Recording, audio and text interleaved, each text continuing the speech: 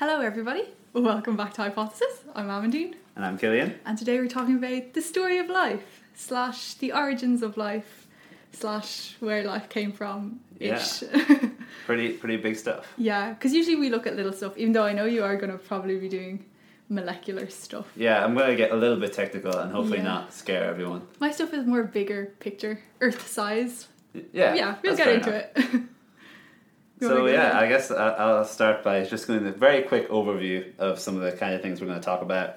So basically, as a lot of you probably know, the world started off with no life, an abiotic world. Unless you creationists out there, we won't get into that though. Oh yeah, this is the biological story of life. Yes. Quick disclaimer. Yes. The true story as we know it so far. We might need to edit that. Then there's a prebiotic world, which is rich in organic building blocks, so it's like what could have been used to possibly form life.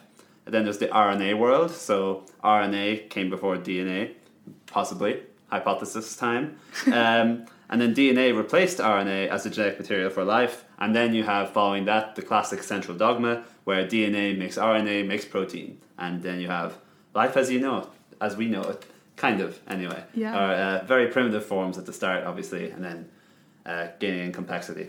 So I suppose we also have to talk about what exactly is life. Yeah. And I think I might have mentioned earlier on this podcast that conference that I was at 2 years ago. It's had quite an impact on my life. This is the Schrödinger What is Life conference. I don't know if that's like sad or like impressive. I can't decide. A little bit of both, we'll say. So essentially this conference was based on when Erwin Schrödinger, Schrödinger's cat Schrödinger, famous as a physicist, but also dabbled in biology and did it quite well. He gave a series of lectures at Trinity called What is Life that he then turned into a book. And he made some really interesting predictions about biology, despite being a physicist, which is very annoying. It's not fair. No, it's not fair. He just nailed biology first try.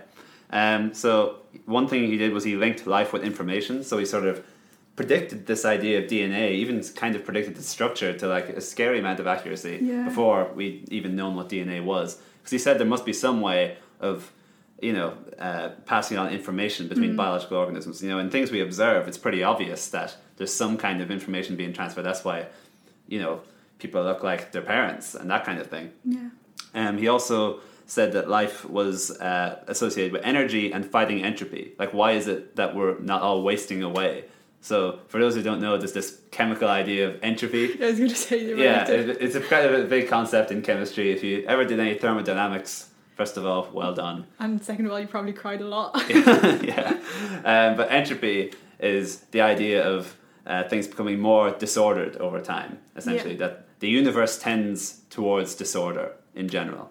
So, for something that's a bit disordered, like let's say a world with no life, to suddenly have order, to have cells and structures forming within those cells, that's sort of going against entropy. So Schrödinger knew that knowing about life was trying to figure out how did it overcome this tendency for entropy, for things to be disordered. So there has to be a lot of energy put in for that to happen, and that's something I'm going to touch on later about energy in life.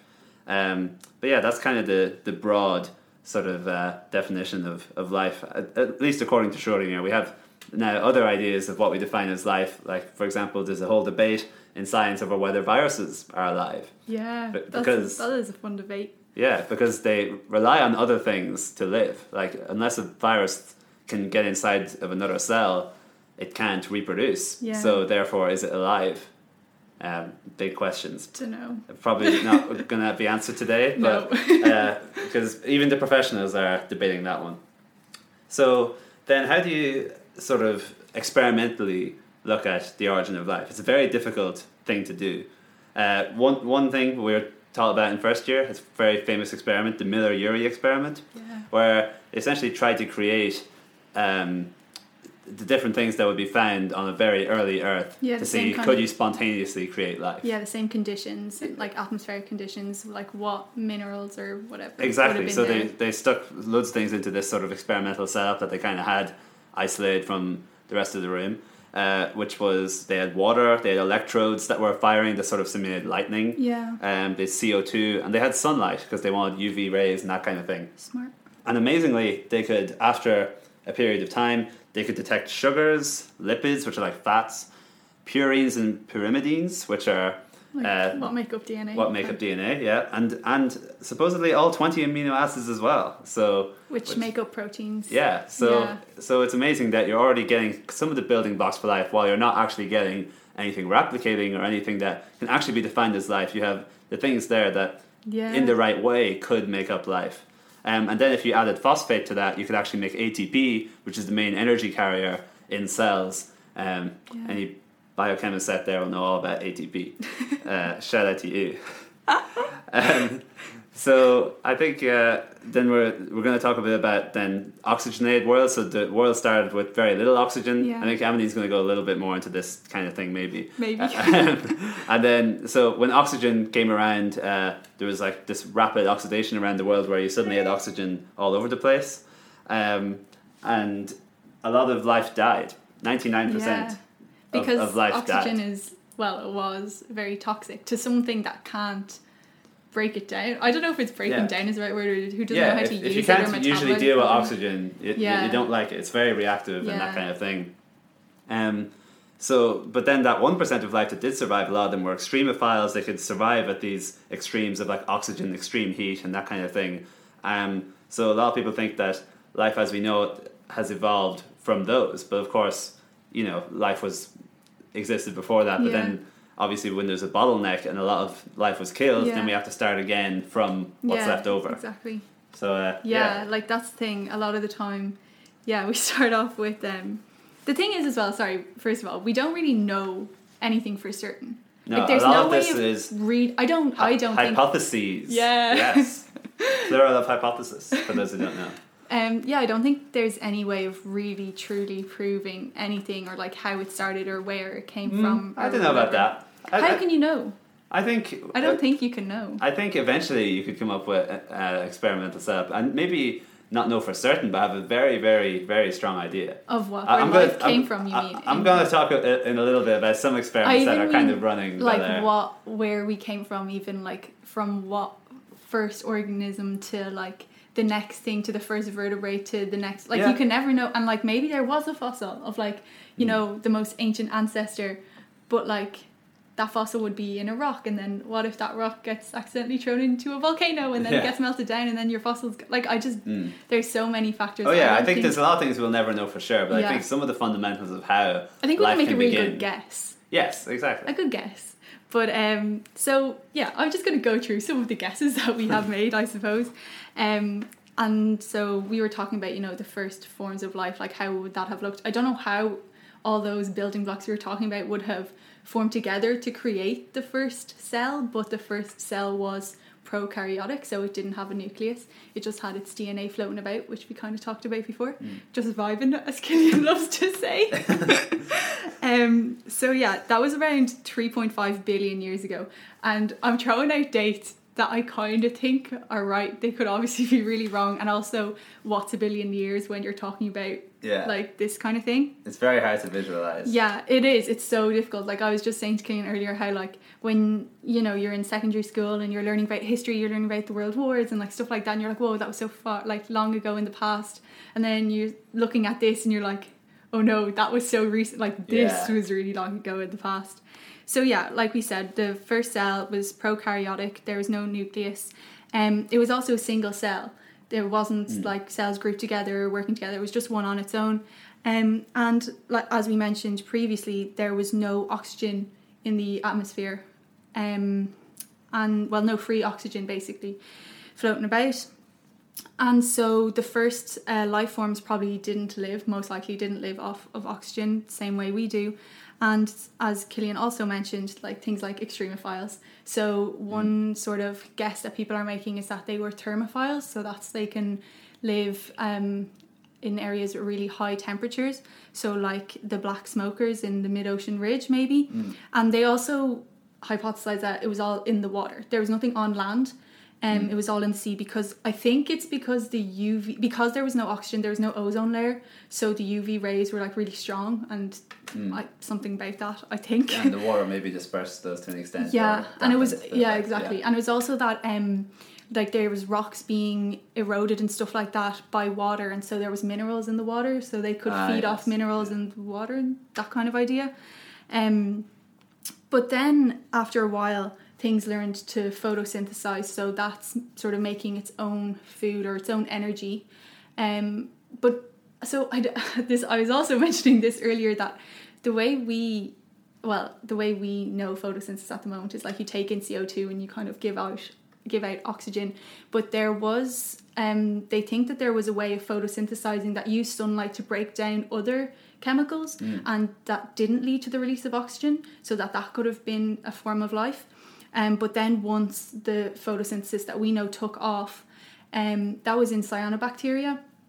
So they took in CO2 from the environment and they could use the sunlight to break it down, get energy, and they released oxygen, and that's what started leading to the oxygen. Yeah, because the thing is, there was so much CO2 around that then once this caught on, it became very popular. Those organisms did very well. Yeah. So then you go from having loads of CO2 to like everyone using the CO2, and suddenly it's all oxygen. It's also not catching on. Well, it is catching on. It's the same with like the words. I'm always like the words catching on. I'm simplifying it too much. No, you're right. No, you're right. As in, but it's those ones that would have survived. Exactly. As opposed to like everything, because it's not like other things learned after they saw, oh, I should do that too. Yeah. It's just the ones that could do it survived and maybe diverged into other species and that kind of thing. I'm pretty sure this could be false, but I think that the cyanobacteria and like this type of photosynthesis is the only one that happened. Like that's the only bacteria that developed this method of photosynthesizing that we see today. So the other methods evolved independently, you're saying? It didn't arise from the same? Yes. Well, I don't know if they did arise independently or not. Okay. I'm just saying that the way of breaking down CO2 to release O2, oxygen. Okay. That's unique. It's like, unique. What a lovely word. Unique, yeah. And so the cyanobacteria lived underwater, and they lived on the sea floor, and they actually kind of started like coming together in like clumps and like filaments, and they made these things called microbial mats. So they lived on like the continents where like the continent came into the sea, so it was like shallow water, so it was warm. And sorry, can you just make a face? Sorry, just when you said microbial mats, I was like, you could describe a lot of like bath mats like that. I would say like a lot of people don't clean this very often. Anyway, maybe your I don't even use a bath mat. Don't worry. Oh my goodness! I don't have a microbial mat. But yeah, and they form. They end up actually forming like dome-shaped structures. It's like the bacteria grow, and then it's like silt and stuff lands on them, and then more can grow on top, and they end up forming domes. And I think they're called stromatolites. And I think they're like, you can find them in Australia now. You can see them. They're like fossil. I don't know if they're called fossil. I think they're fossil, surely, if they're like.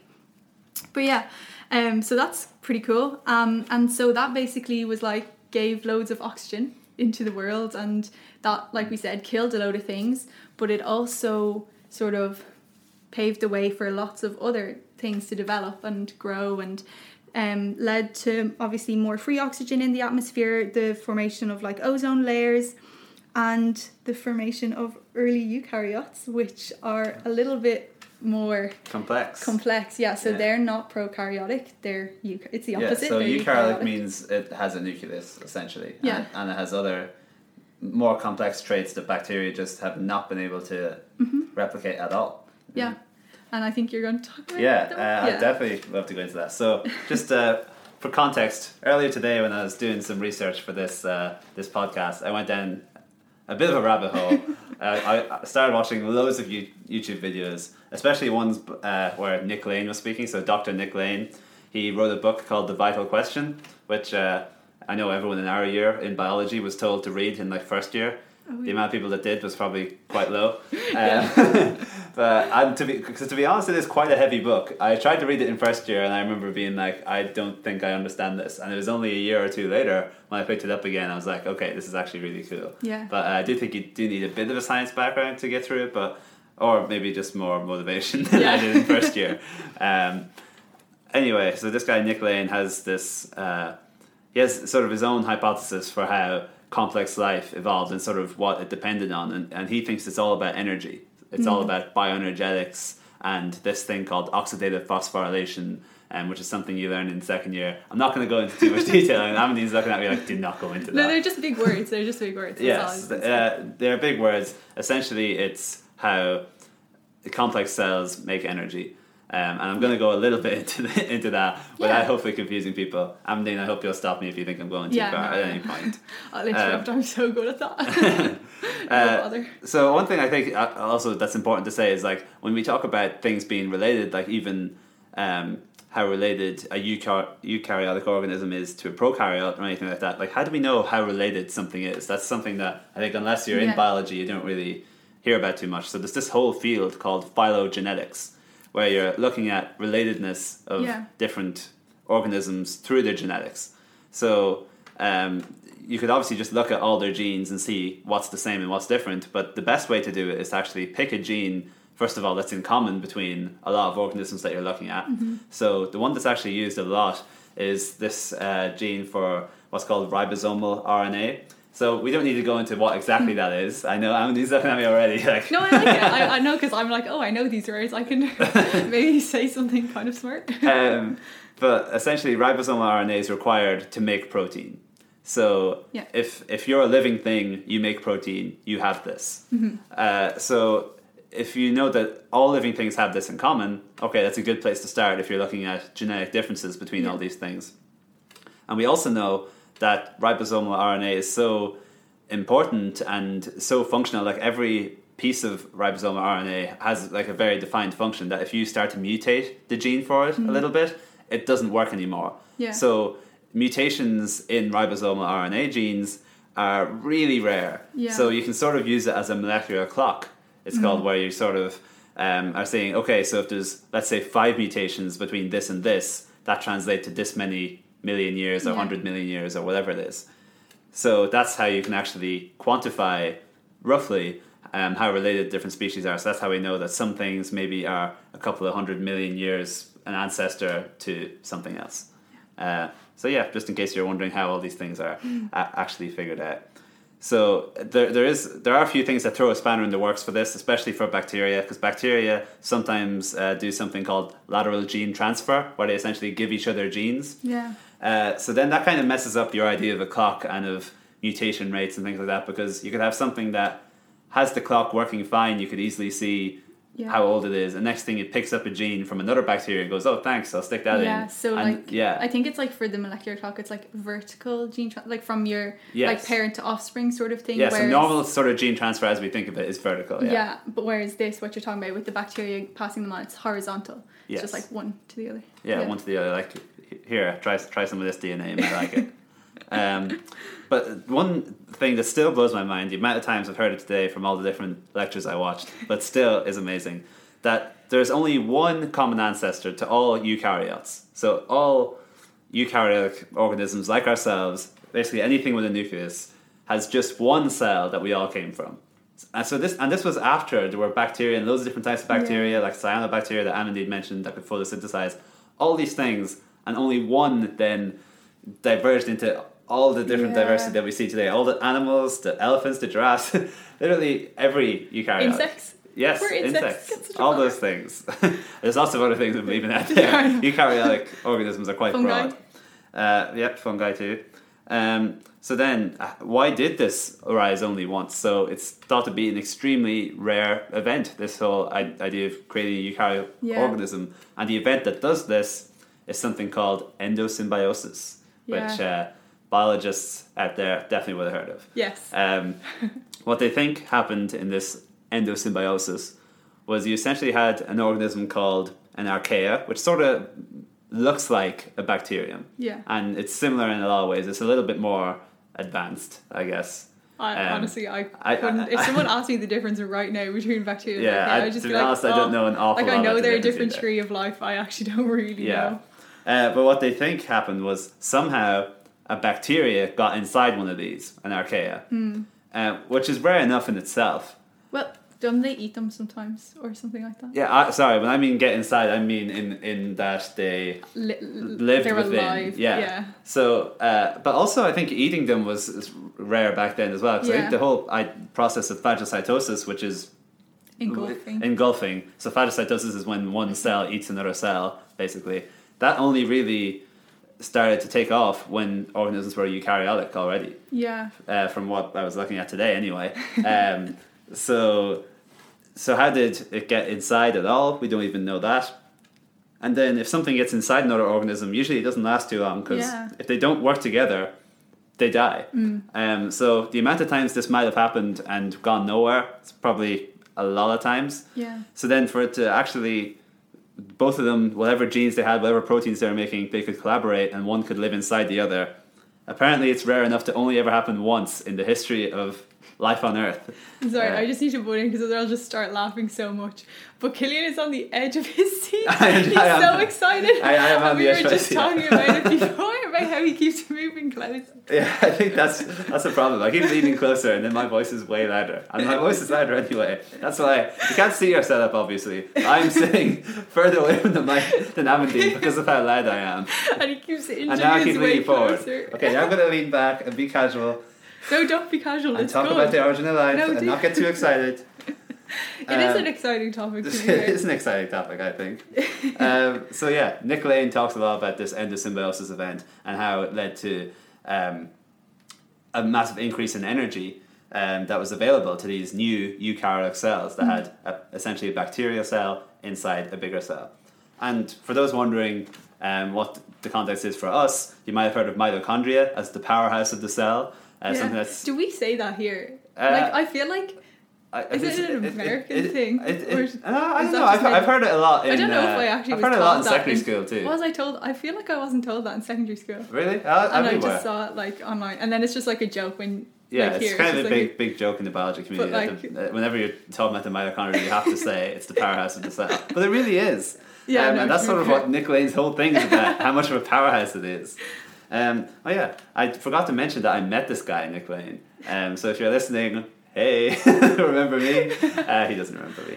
I met him at the Schrodinger conference, actually, where he spoke. And because there was an event that we were both at, and he actually came up to me and some other students and was like, how's it going?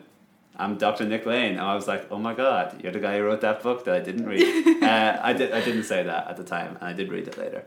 Anyway, that's just a little bit of a tangent. I thought you haven't read it. I've read most of it. Okay. I didn't read the whole thing. I read most of it, and I've seen enough lectures of his online now to say that I think I've pretty much read it. Fair enough. So that's how sort of the mitochondria got into us and into eukaryotic organisms through this endosymbiosis event, which was very rare. So like another idea was by Lynn Margulis, I think it was. I can't remember how you pronounce her name, Lynn Margulis, where she came up with serial endosymbiosis theory, which is essentially saying that complex life is just a series of these endosymbiosis events over and over. But Nick Lane sort of disputes this because there's only, as far as we know, one common ancestor for all of eukaryotic life, so that couldn't really be the case where this kept happening. But then for things like photosynthesis, just because when you're saying serial, does that not mean like over and over again? Yes. So surely you would have one cell with like 10 small cells inside. Like that's when you say serial, that's what I think of. Is that what you mean? Well, a lot of our cells, they do have lots of mitochondria in them. Some cells have. As in they're saying that each mitochondria is a different cell. Yeah, possibly. Yeah, that there are loads of different endosymbiosis events. So now, our evidence suggests that it only happened once. But then you might be wondering for something like a chloroplast. So for those who know like about plant cells, they have something called a chloroplast, which is also based on a bacterium. So how did that get in there? And what Nick Lane suggests is that endosymbiosis got easier after the first endosymbiosis event, because then you could have things like phagocytosis. So it's no longer this, once in the history of the world event. And that's why you have different things like different types of cyanobacteria getting into plants to promote photosynthesis. Yeah, so the bacteria is the thing that does the photosynthesis as opposed to the plant itself. Yeah. Even though it's not bacteria now, it's chlorophyll. Yeah, it's no longer bacteria, but it evolved from this bacteria that entered into a cell. Yeah. But the real amazing one was the first time it happened, because that was difficult. But then once the cell already had the mitochondria or this other organism inside it, it was much easier for other organisms to get inside it because of the energy increase. I don't really remember exactly what it is. It's something like, so if the first cell is like engulfing the smaller one. Yes. Is the smaller one is doing some sort of chemical reaction that's like feeding the bigger one or something. Yeah, exactly. But then what does the big one do for the small one? I can't remember. So what they think the sort of evolutionary trade-off was for this endosymbiosis event and for the other endosymbiosis events that led to chloroplasts and plants being able to photosynthesize as a result. They think the evolutionary trade-off was the smaller one would actually be sort of protected, so it wouldn't need to worry about creating a cell wall, creating some sort of defense system to protect itself against other competition. It would be happy it's in a cell, the cell is doing everything for it in a way that it needs to get done. Even protein synthesis and things like that can be handled by the bigger cell. But then the bigger cell has the advantage of now it has a little cell inside it that's doing a lot of work for it, that's making a lot of energy, and it doesn't need to go around eating as much. So one amazing thing then as well that he talked about in some of his lectures was the idea that this really opened up the possibility of complexity, because he sort of suggested with more genes, there's more energy that you need to use to make the proteins that those genes encode. Like, that just sort of makes sense. If you want to make loads of different proteins, that they don't just come from nowhere. So you either need to eat a lot or have something inside you that knows how to deal with the energy from you eating a bit better. So that's what these bacteria did, the mitochondria. They were able to use this energy a lot better through this process that I'm not going to go into, called oxidative phosphorylation. And that process is something that Nick Lane focuses on, and it's his idea for how complex life evolved. Because in a very basic term, how this oxidative phosphorylation works, this thing that creates this vast amount of energy, is it moves protons along a gradient. So let's say you have a lot of protons outside a cell membrane and few protons within the cell membrane. So because of entropy, what I said before, you want disorder. You don't want things to be ordered in one camp and another. You want things to generally be disordered everywhere. So for you to have a lot of protons outside your cell and very few in, that's not something that's going to be energetically very favorable. So what has evolved is you have this pump that sort of allows protons to get in where they want to go because of entropy. But as they go through this pump, they create energy through this ATP synthase. That's the name of the pump. And this pump makes ATP, which is an energy currency in cells. And I won't go into that aspect. But essentially it makes loads of energy through moving protons around. I hate that they say ATP is an energy currency, as a currency. Yeah. It makes no sense. It makes no sense to me. I don't know, it kind of makes sense. How do you pay for it? You don't pay for it. I don't know. It just, whenever I hear the word it's currency, I've forgotten about it actually. Yeah. And every time I hear the word currency, I'm just like, oh. I don't know why, it just bugs me. But Nick Lane's idea for how this complexity then emerged, like where did it come from? Why did this endosymbiosis happen at all? Because it's so rare. He thinks it's going to have something to do with alkaline vents, which were only discovered in the year 2000 by actually a PhD student who was on an underwater expedition in this research submarine, was looking out the window and said to their supervisor, "What's that?" Because it looked like a weird vent that they hadn't seen before. And it was this alkaline vent. So alkaline means there's not a lot of protons, and then acidic means protons.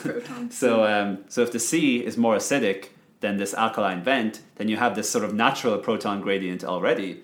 So maybe cells in that environment could maybe take advantage of proton gradients because they already lived in one.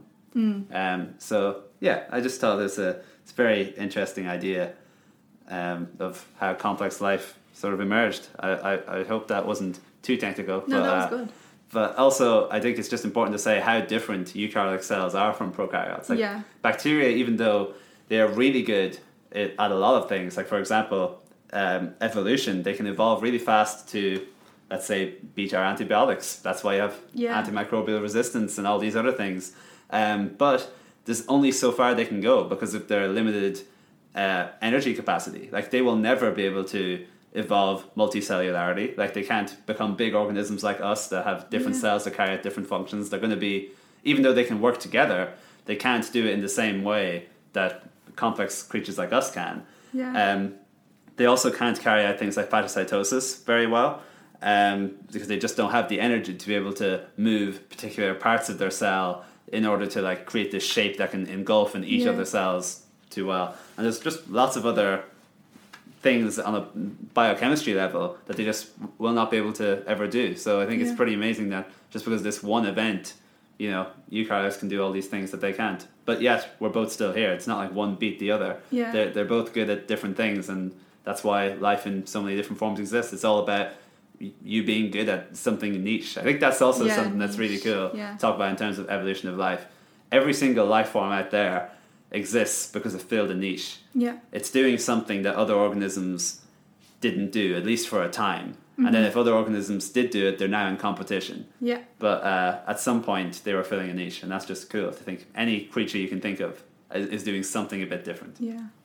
And I was just thinking when you're saying that, you know, bacteria, there's something about them growing bigger, or like they can't grow bigger than they are because it's not about energy though. I think it's something about like diffusion. Oh yes, their surface area and that sort of thing. Yeah, so surface area. I think part of it is because they rely on so they do rely on some gradients to an extent, their surface area and them taking in certain chemicals, which is based on this surface area. Yeah, that's they can only grow so big because if they get any bigger, their surface area wouldn't increase to the same extent, and therefore they'd have to work too hard just to stay alive. I just remember that, and I was like, that's so cool. I didn't realize that. Because I remember seeing some video on it, actually, of like how big could you make a bacteria in theory. It's actually not that big, because the thumbnail for this video was obviously like someone standing next to like a giant bacteria that was like bigger than a house, and I was like, this wouldn't be possible. It's like, oh well, you got me to click on the video anyway.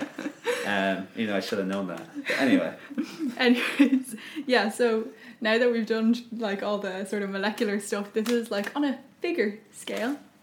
So we're going to go back to our cyanobacteria, and it's just really interesting. I think that a lot of the big sort of evolutionary steps and changes that happened coincided with, like, I don't know, like geological changes, like continents moving, changes in the Okay, that was so weird. Yeah. We just realised when we were recording that it just stopped recording. I started repeating. I was trying to say atmosphere and it's like... At me. But we thought we'd leave it in because it's kind of funny. But it went on for way longer than that. It was on for a while. Yeah, we did get into the next kind of topic, so I guess we're just going to repeat that. Yeah, so I was saying that... that that changes in sort of... big evolutionary changes coincided with changes in the atmosphere and the environment and the continents moving, etc., etc.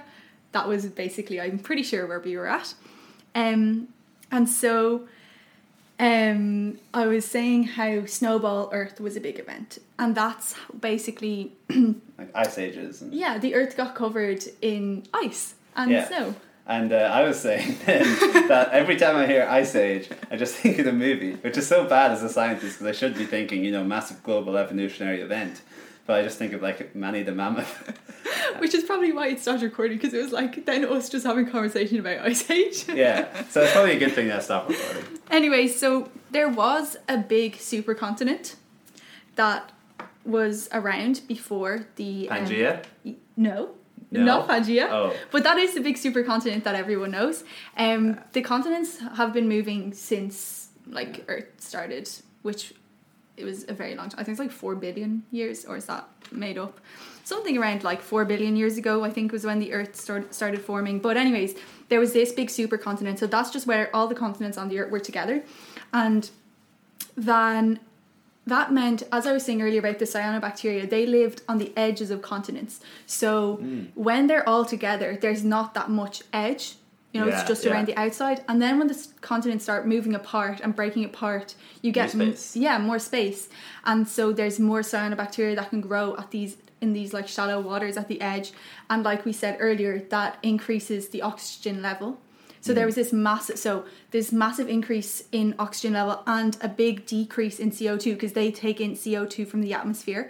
And I'm sure we've all heard of global warming and how we don't want CO2 in the atmosphere because it's heating it. So when we have these cyanobacteria taking it in, it's cooling the atmosphere, it's making it colder, and then ice can start forming at the poles. And as the ice spreads, there's this thing, it's the albedo effect. It's basically like the sunlight shines on the white ice and it gets reflected, so it doesn't heat the Earth, so that also cools, and all these like different factors basically. That's why it's so terrible that the ice is melting as well, because it's going to make things even harder. Even warmer, yeah. So Yikes. So, and we're Also, can I just say a shout out to all the cyanobacteria and other organisms out there? Everyone's always talking about trees. I mean, you plant more trees. What about cyanobacteria? What about all the things in the ocean? They take up a crazy amount of CO2. Yeah, they get no do. credit. They don't get credit, but that's because we can't see them. We only give credit to things we can see. That's terrible. just, yeah, I know. Anyways, I'm just gonna go back to what I was saying. There was this big explosion of life called the Cambrian explosion. I've heard of that one. Now, Yes. by the way, I haven't done geology, which is why I'm not so Aware of these things as much as Amandine Yeah. is. I made the mistake of doing foundation physics in first year. Maybe that's something for another episode. But it scared me. Anyway. I didn't do maths, no. Okay, I don't even know if physics is, we won't get into it. Cambrian explosion, that's what I know, kind of. So basically after Snowball Earth, big explosion of life, lots of different stuff, weird creatures happen, like we might show you photos you might put on our Instagram or something. Yes, there's always like paintings. Yeah, follow our Instagram. We're going to put up cool photos of Cambrian explosion creatures. So there's this sort of one area of where there's like lots of Cambrian, I suppose, fossils found, and they're known as the Ediacara biota. And so they're from around 600, 500 million years ago, I think. I don't know, the dates are all...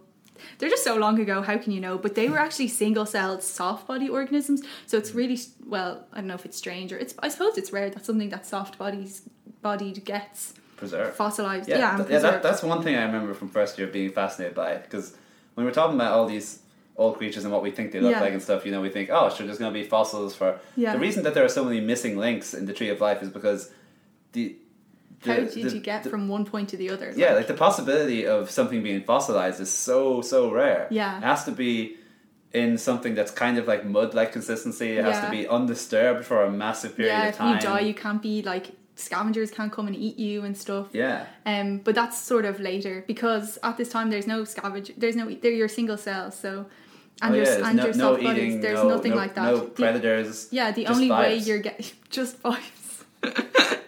Oh God, we apologise. But you apologise. Yeah, I make no apologies. But these Ediacaran sort of organisms, we actually don't even know if they're plants or animals. Well, maybe they figured it out in the past 3 years, I don't know. But from what I remember, they don't know what they are, and they kind of disappear. Oh, so they were kind of pre-Cambrian explosion, like just on the edge, and then sort of after the Cambrian explosion happened, they disappeared. And then during this explosion, you start getting shelly fossils, like hard parts, skeletons. So you're not just like a soft shell anymore, or a soft cell anymore. You can have shells and spines and things like that. And like we were... So they're much more likely to be preserved, which is part of the reason why they think the Cambrian explosion maybe wasn't as much of an explosion of life as much as an explosion of life that gets more easily fossilized. And also, explosion sounds like, it just happened like really overnight. Quick. And explosion in evolutionary time is a whole different thing. It's like, this only took a couple of million years. Yeah, I don't know how many years it was. I'm just throwing a figure out there, because that's how we seem to be doing today. Yeah, it actually is. But we start seeing modern sort of ancestors. So we think that our life forms came from this Cambrian explosion. You start seeing invertebrates and things like corals and sponges. And then we get into multicellular life. So this is unlike our single cells, lots of cells working together. And I was just thinking about this the other day, because I actually don't really get it, how cells can work together. Because cells, how do they stick together? I was actually really confused. I was like, how can I not just pull my skin off? Because there's space, because they're not all connected. It's not like there's like extracellular space. Yeah, but I think there's a lot of like adhesins and different proteins like that they're functioning. They're like sticking together. Yeah, that's sort of... Yeah, that's what I was thinking as well, but that wasn't a very satisfying answer. Chemical signalling going on, I think. Yeah. But anyways, we start getting multicellular organisms, and if I'm going to throw out a date, it's going to be 542 million years ago. I was thinking exactly that. Yeah. I was like, if I had to pick a number, that would be the number you pick. That would be the number. So yeah, and they start, when you get multicellular, that's when things really start taking off then. They actually do. So many niches can be filled. You get lots of adaptations and advantages, and this is when you start seeing the predator-prey relationship. So instead of just being like lying there and just floating about waiting for some sort of chemical or mineral to float past you that you absorb, you can... What a life. Yeah, you're just sitting there on a rock, like. Now you can start attacking things / being eaten. Yeah, now life gets Take your scary pick. and thrilling. Yeah, and one of the really famous Cambrian organisms is the trilobite. Do you know what that is? Oh yeah, It kind of looks like one of my friends was absolutely obsessed with trilobites. Yeah. They did geology with you, and they just love trilobites. I actually remember that. Yeah. They kind of look like, I suppose, like woodlice, kind of Yeah. a bit. Like they have that sort of exoskeleton. Yeah, but sort of it's situation. a bit bigger than. Yeah, woodlice, it Some of depends them were on massive. the sizes. Yeah, they do change. And again, you get sort of behaviors like grazing and burrowing. So burrowing maybe to eat or to hide from predators and things like that. And there's some really famous fossils from sort of the mid-Cambrian, which are the Burgess Shale fossils. And there's a load of them because basically they think that it was some sort of rapid burial. So maybe there was like a landslide thing under the sea. I don't know if it's called a landslide if it's under the sea, but some sort of situation where a load of rocks fell down or a load of like silt and stuff, and it just covered them all straight away. So they got like preserved in their sort of everyday life. Yeah, kind of. Yeah, sorry, maybe it's a bit sad. Rest in peace. Yeah, and there's lots of different types. There's this one, I'll attempt to pronounce it. I was looking at it now, I was like, do I say what it's called or not? Go on, give it a go. But I will. Animal Lacaris. Okay, you butchered it. No, it's okay. No, Animal Lacaris. Yeah, okay, never mind. We'll show you a picture somewhere. But it's basically, it was like 0.5 meter long. It was a predator, and it had these like appendage. Maybe I'll explain it because I do know what it looks like. It had these like, they kind of look like octopus arms sticking out of it, but I'm pretty sure they had an exoskeleton on it, and they had like the hard shell, and they just picked things up with these like tentacle thingies and ate them. They were predators. And it was also in this period that you get the Pikaia, which is, kind of looks like a fish situation, and it has an internal notochord. Do you remember what a notochord is? I remember the word, I don't remember. Yeah, same. I was hoping you'd remember so you could explain. It's basically like a kind of like a spinal cord situation. Yeah. So it like from developmental biology. We did that, so didn't it that's a scary motion. It connects from the head, like the head part, and it runs down the back of the body of the animal. So it kind of looks like a weird fish situation. It's not even a fish. It looks more like an eel. It was small. It was smaller as well, I'm pretty sure. And people think that this could be the first vertebrate. Oh. So, common ancestor. Yeah. Yay, it was a fish. Well, it wasn't a fish. It's not a fish. Sorry, I don't think it's a fish, but it's fishy. It was fishy, eely, fishy, yeah. And then, so then after that, we start going into fish.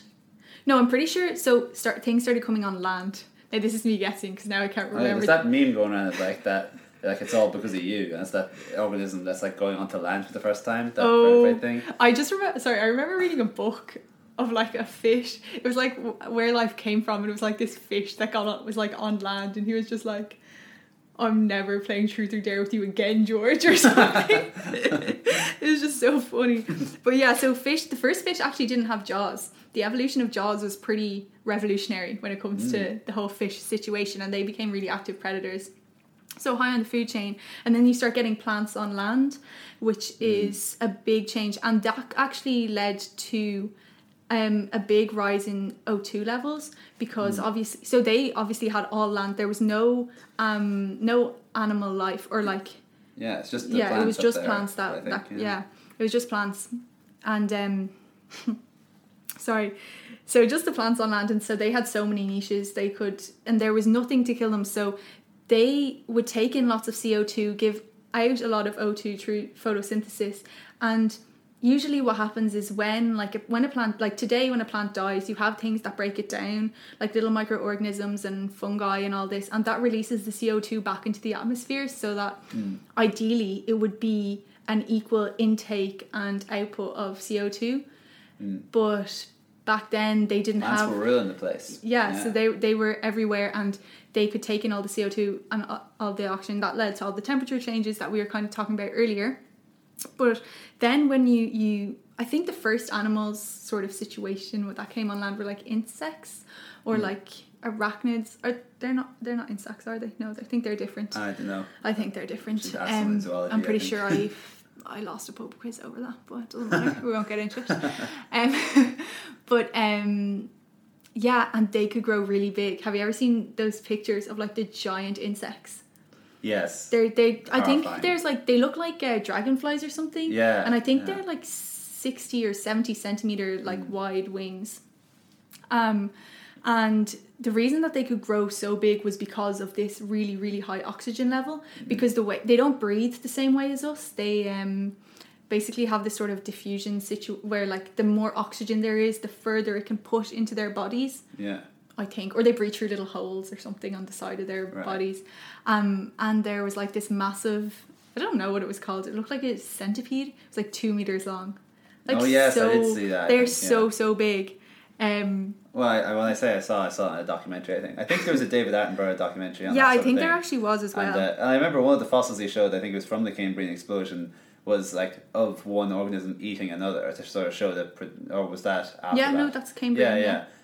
Where he was like, look, this one was actually preserved in the act of eating, so we know that predation was happening around that. I've actually seen that. Yeah, it's really cool. The fossils are actually really cool. Yeah, when I was doing geology, I was like, no way, no. I should have done geology. It was actually really good. Yeah, highly recommend. Everyone who did geology in first year tells me I'm missing out. Yeah, so, it was actually really fun, and it gives you a good overview of like where life came from and stuff. And I know I obviously didn't really go into the geology part of it and stuff, but we did learn about there was like 5 massive extinctions, and like I said, they coincided with, you know, different heatings and cooling of the planet, and like how the continents move and things like that. And we even learned that, like, you know, there's like the magnetic field on the Earth, that it switches from one way to another. Yeah.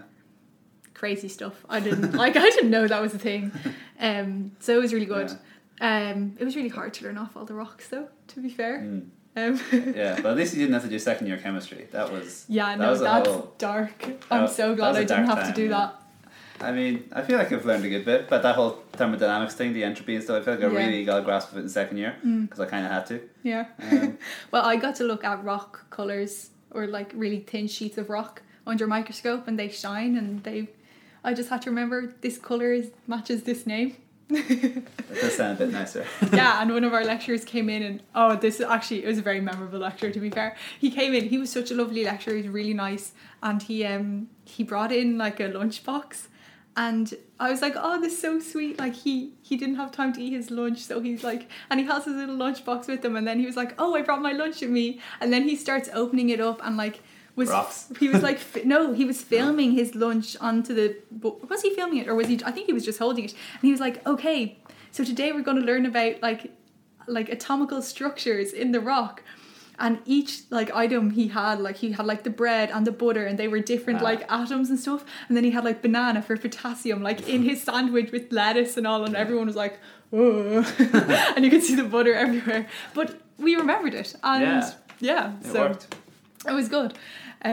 This is kind of off topic, but I think we're kind of coming to the end. I think, this is a good way to end on this banana rock sandwich kind of situation. Yeah, and obviously life goes on. There's more to that, so we may potentially someday go further from there. It's a very deep ending. Life goes on. It does go on. I mean, yeah. Oh yeah, and I did sort of mention I was going to mention some of the experiments. So yeah, I think in Nick Lane's lab and in some other labs, he was saying they're actually doing these experiments where they have situations that mimic those in those alkaline vents, and other situations where they're just sort of this long-running experiment. Some of them are very expensive, he said, so it's very hard to get funding to just say, can I just run this experiment for ages to see if life happens? Yeah. That's difficult to get funding for. But they're running some replicants, and because it is such a rare event, it's possible that some of these studies, if they go on for long enough, one day the scientists will look in and go, damn, there's life in there. Yeah. So, you know, it's not impossible that we'll sort of find out that one of these hypotheses for how life arose is actually true. It could actually arise. And an interesting point as well to mention is, because that whole endosymbiosis event was so rare, it might be that if we find life on other planets, it's much, much, much more likely to be prokaryotic life. So like bacteria and that sort of thing. The probability of finding complex life is even more remote. It's so rare. So it's kind of weird to think if we find aliens, it's probably going to be just bacteria-looking things. Sorry. Which is not as exciting.